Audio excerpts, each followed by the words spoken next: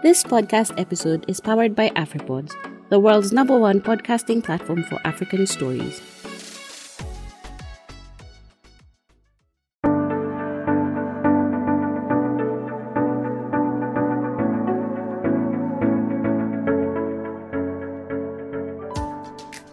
All right, Hedwige, thank you so much for making time to be part of this conversation. Welcome to the broadcast. Thank you, Nuru. Great to be here. Fantastic. So let's start off by talking about your role. You're the Managing Director of the International Banking Federation. Help us understand what the Federation is and your role. Thank you so much, Nuru. My role is actually to represent the banking industry worldwide. So our federation includes members from all over the world, be it the US, Canada, South Africa, Latin America, India, Korea, Japan, Australia, China. So it means that we try to rally to have opinions and viewpoints from the banking industry and then to represent them at international level. It can be International Monetary Fund, Basel Committee, FATF, etc. It must be a very intense position that you hold, just thinking about how banking regulation is such a dynamic space and it's constantly moving. Yes, of course. And I've been in finance for more than 35 years. So I must say that the role I have now is actually the result of all the expertise I built during my time as a banker, working for profit organizations, but also not-for-profit organizations. So I think I have the ideal background to really bridge the views of the banking industry, public opinion, and public authorities. So that's essentially what I need to do. That's really interesting. And I imagine your path to be basically the CEO of all banking federations around the world. Would you say your path was a traditional one or a non-traditional one? And just speak briefly about that. Well, I think to arrive at that kind of job and level, you must have actually a kind of non-traditional paths, because very often in finance you end up in expertise roles or managerial roles, and I combine both.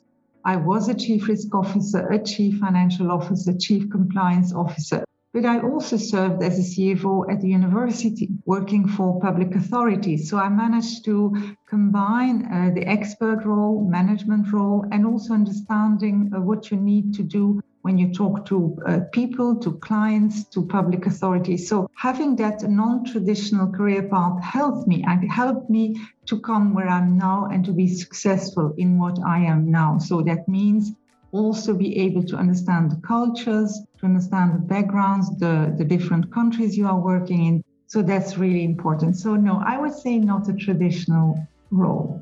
I think that's very insightful and also inspiring that you don't have to follow a typical, you need to get a undergrad degree in finance, a master's degree in economics for you to make an impact at the global level in finance. So that's really interesting. Yes, it is. And sometimes people wonder why so few women would like to start in the banking sector or represent a bank. And it's true that after the financial crisis, of course, the reputation of banks was hit. But still, we see with COVID, we see with the pandemic, we see with climate that the role of banks is utmost important. And so having women at all ranks, the highest ranks, is really key. To have banks be relevant for society and play the role they need to play. Thanks for that. That actually leads me to the point around the role that women play in the financial sector. In 2017, the World Economic Forum, in an article, they were lamenting that female talent remains one of the most underutilized business resources. And that was in 2017, which is not too far away. And 4 years later, now we're in 2021 in the midst of a global pandemic. I don't feel like it seems like that much has changed in the past 4 years in terms of just general appreciation and recognition of the role that women play and can play in the financial services sector. I don't know. What do you think about this and what can be done about this?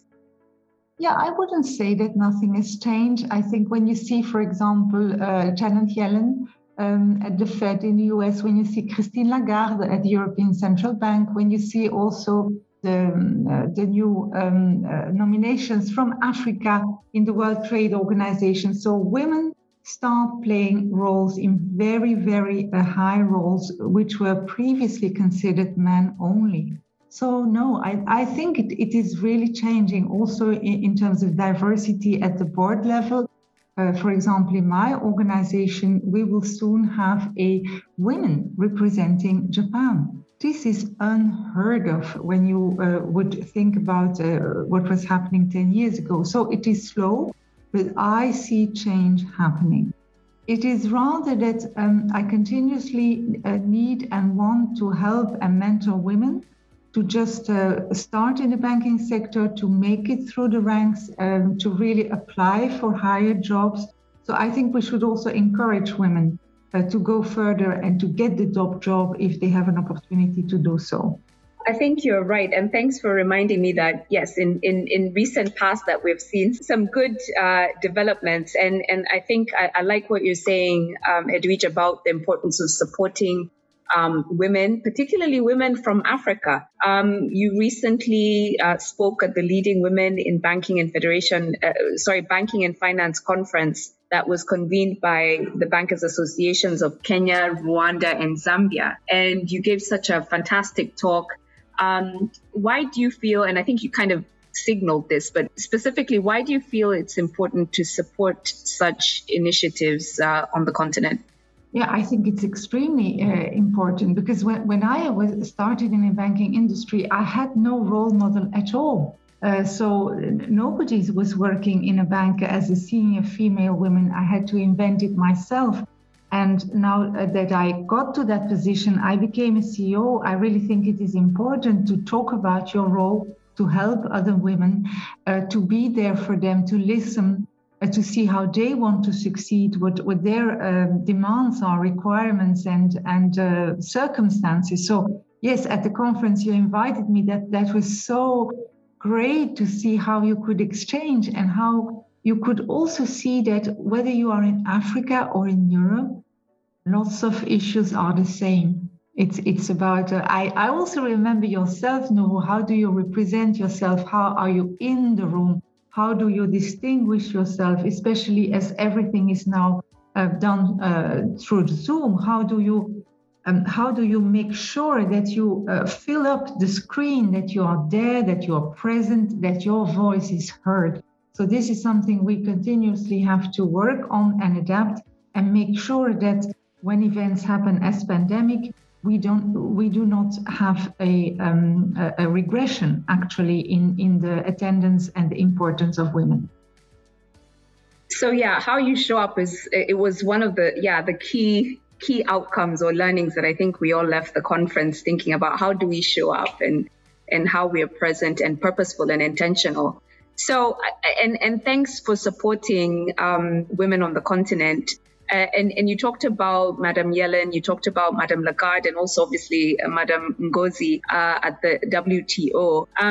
And you've talked about the opportunity that technology gives us to bring us together and share best practices. So I guess maybe just kind of thinking from your vantage point, what can Africa teach the world? What can Africa teach Europe in terms of the financial sector? Because I think a lot of times we think that we're always on the receiving end, but what would you say are some of the exports from the continent in terms of financial services? Yeah, I would certainly see. I read a book written by Ngozi Okonjo recently that she shared with the lady from Australia, and she shared her tips on how she managed to become who she is.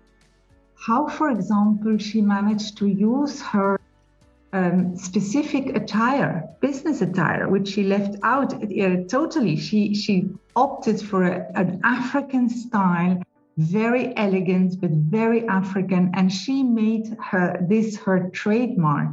I thought, whoa, this is such a powerful lesson that you can really be the person you are and make it a success and make it a question of this is my identity as a person, as a citizen, as a representative of a proud country. And I saw the same with ladies from Senegal, from Nigeria, also from South Africa, lots of African countries where you see the proud and the pride. And I think we can learn from that, because it's not only about a job, it is also about respect and respecting each other. So yes, that was definitely something I thought we can learn about, and it's not at all needed when you work in finance to just have the white shirt and the black pants like we all saw in the city. This is long gone now. We can move forward. I love that. I love that. Yes, Madame Ngozi, I think, gave a lot of us, especially us African women in the policy space, she gave a lot of us the permission and the agency to be ourselves and to have a little bit of color and wear the head wrap if you need to wear a head wrap, even if it's not a bad hair day. So I love that you mentioned that because you're right. I think a lot of women in leadership, we realize that the influence we wield is not necessarily just professional influence. It's that permission to express yourself and express your culture and express the beauty of your diversity without thinking that takes away from you as a professional. Yes, and I also think if I have to share one example where we really learned from Africa, it's M-Pesa, what Kenya did. Really starting from scratch, actually, using a mobile rather than a smartphone, rather than a personal computer, but enabling that trade, enabling small amounts to be transferred in a safe, secure way without too much of admin and requirements. So that was a great learning point. So actually, we had the start of fintech in Africa long before fintech was invented. That's another excellent example because, I didn't realize the power of M-Pesa until 2016. And it was several years after the product was in the market. In 2016, I spent 2 months in the US on an Eisenhower Fellowship. And the first conversation I would have with every American I met over those 2 months, it was a 2-month fellowship in the US. In every room I walked into, after I said I was from Kenya, the first thing they would say is, "Oh, we know about M-Pesa." And this includes Wall Street bankers and high net worth investors. All of them knew about M-Pesa. And I was so taken aback that for the first time, I'm in a room with executives and influencers in the US, and they finally believe and can see that Africa has something to teach them. Because typically the narrative has been very different. So you're right. I think this aspect of decentralizing and democratizing finance, I think, is probably Africa's greatest export to the world. Yes, and especially the use of these technology by women, because that's something I learned in Africa. The small businesses, trade, women are very important to develop those small shops, small trades, and actually it's the women and also microfinance to women who makes a living for the women, a living for the family, able to grow up the children and to be sure that they are getting educated. Absolutely. So now talking about women, you have graciously agreed to be a judge for the 2021 Angaza Awards, and we're just so excited to have you as a judge. The Angaza Awards is a Pan-African award that seeks to spotlight women from across the financial services sector. So we're talking about banking, insurance, fintech, like you mentioned, SACCOs and chamas. In Kenya, for example, we have chamas where people like you and me, girlfriends, neighbors, people from the same community pool their resources together and help each other invest in assets and their businesses. So we've got chamas, the pension sector. So the Angaza Awards is recognizing women regardless of the space that they play within the financial services sector. What do you expect from the Angaza Awards, from the applications that you'll be reading in the next month or so? What do you expect from that, from the ladies who are submitting applications? Yeah, I'm very, very excited because I think that since COVID, since the pandemic, the world has changed completely.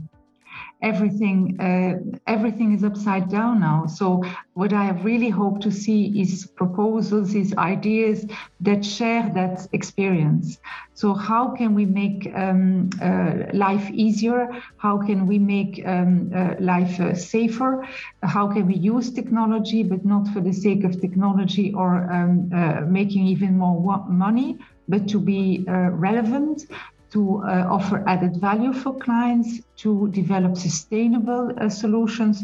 So I think that we have a great blend now to really see, okay, the pandemic is hopefully over, or at least we have solutions ahead. We managed as a world to find solutions. So what about the financial sector? What's in for the future? And I really love it. I think seeing from the eyes of a woman, I expect solutions and ideas and proposals that will blow me away. That's what I hope. Awesome. So for the ladies who are considering entering the Angaza Awards, you've gotten your cliff notes from one of the judges in terms of what they'll be looking for in your applications. Thank you for that. So, but these awards at Reach is not just about shining a spotlight. It's also paying it forward. So what would you say to the ladies who won last year, the 2020 Angaza Awards? There were 10 ladies from across East Africa. What would you expect from these ladies once you win such an award? What next? Yes, I think that having great ideas is nice, but then of course you have to make it a business case. So the awards give you a great chance and opportunities to get visibility, to attract interest. But I would say, if I can give golden advice, try to have in your network ladies or men that have been in venture capital or in capital seed money, whatever. So having people in your network who can help you think about how to make it a business, how to sell it to a company, how to include this idea in the company I'm working for. So how can you actually capitalize on the ideas you have to really make it valuable for others and really make it scale? That's very good golden advice. And as we wrap up this wonderful conversation, I have a final question for you. So what would you say are the 3 things that you would like women in Africa, but particularly women in the financial sector? So looking at your vantage point, you're at the International Banking Federation. So you see things globally and broadly. So what would be the 3 things you would like African women in finance to do differently? Yeah, I think seeing from Africa, there are 3 key words that I find important. We know that Africa will be the continent of the future in terms of population, in terms of growth. So I would say financial inclusion is a buzzword, is something that will be really important and should be blended in every thinking, every company. I think that the second thing is all about sustainability. Africa will be most hit also by climate change. So finance plays a key role in this. So you cannot be in finance if you are not interested in sustainability and you do not try to find solutions for it. And then the third is diversity. Africa, this is nearly 60 countries. It's a continent, you say very rightfully Pan-African, but still I know that every country is different. So how to use that diversity as a strength? Because I know when we are in finance, we want to be global. When women are in finance, of course, they want to cooperate. But the question is, how do you do this with an identity that is different, country by country, but at the same time creating those networks and try to be bolder, try to be more efficient by working together as African countries? Wow, Hedwige, in such a short time, we've covered so much ground. I feel like I'm drinking from a fire hose in terms of the amount of insights that you've shared. But if I can just really recap briefly, you've really walked us down a journey of how you've started and grown in your career, and the fact that you've taken a non-traditional path You've talked about the importance of collaboration and partnerships. You've talked about the need to have a mindset of me. I think what you've talked about really strongly is the need to have that mindset of impact, making sure how you show up is purposeful. And in the terms of Africa, I think we have a lot to teach the world, as you've said, the importance of diversity and how you show up, even if you're showing up in your colorful vitenge, your colorful Ankara clothes. That doesn't take away from you as a woman in the financial sector. And you've given us the gems that we should really look at, not only for those of us who are applying for the Angaza Awards, but just women in finance in general. If you're in Africa, know that Africa is the future. As you've said, financial inclusion is important. Sustainability, particularly issues around climate change and mitigation and adaptation strategies, and making sure that that's woven into what we do as financial sector players. And then also mostly you really talked about the power of technology. You mentioned that M-Pesa case, and indeed that is one of Africa's greatest exports to the world in terms of inclusion through the use of technology. So I don't know, any final thoughts that you want to share before we say goodbye to everybody? I would say if you have an idea, if you want to apply, please do. If not for this edition, for a next one. I've applied a couple of times for an award, and I know what it gives you when you win something or just be in the final three. This is such an amazing experience. So I would say go for it. Let the world know. Don't keep ideas for yourself, but let others shine and benefit from your brain. Fantastic. I could not add another word. Thank you so much, Hedwige. Of course, anyone who wants to apply, visit angazaawards.com. Thank you so much, Hedwige. Thank you.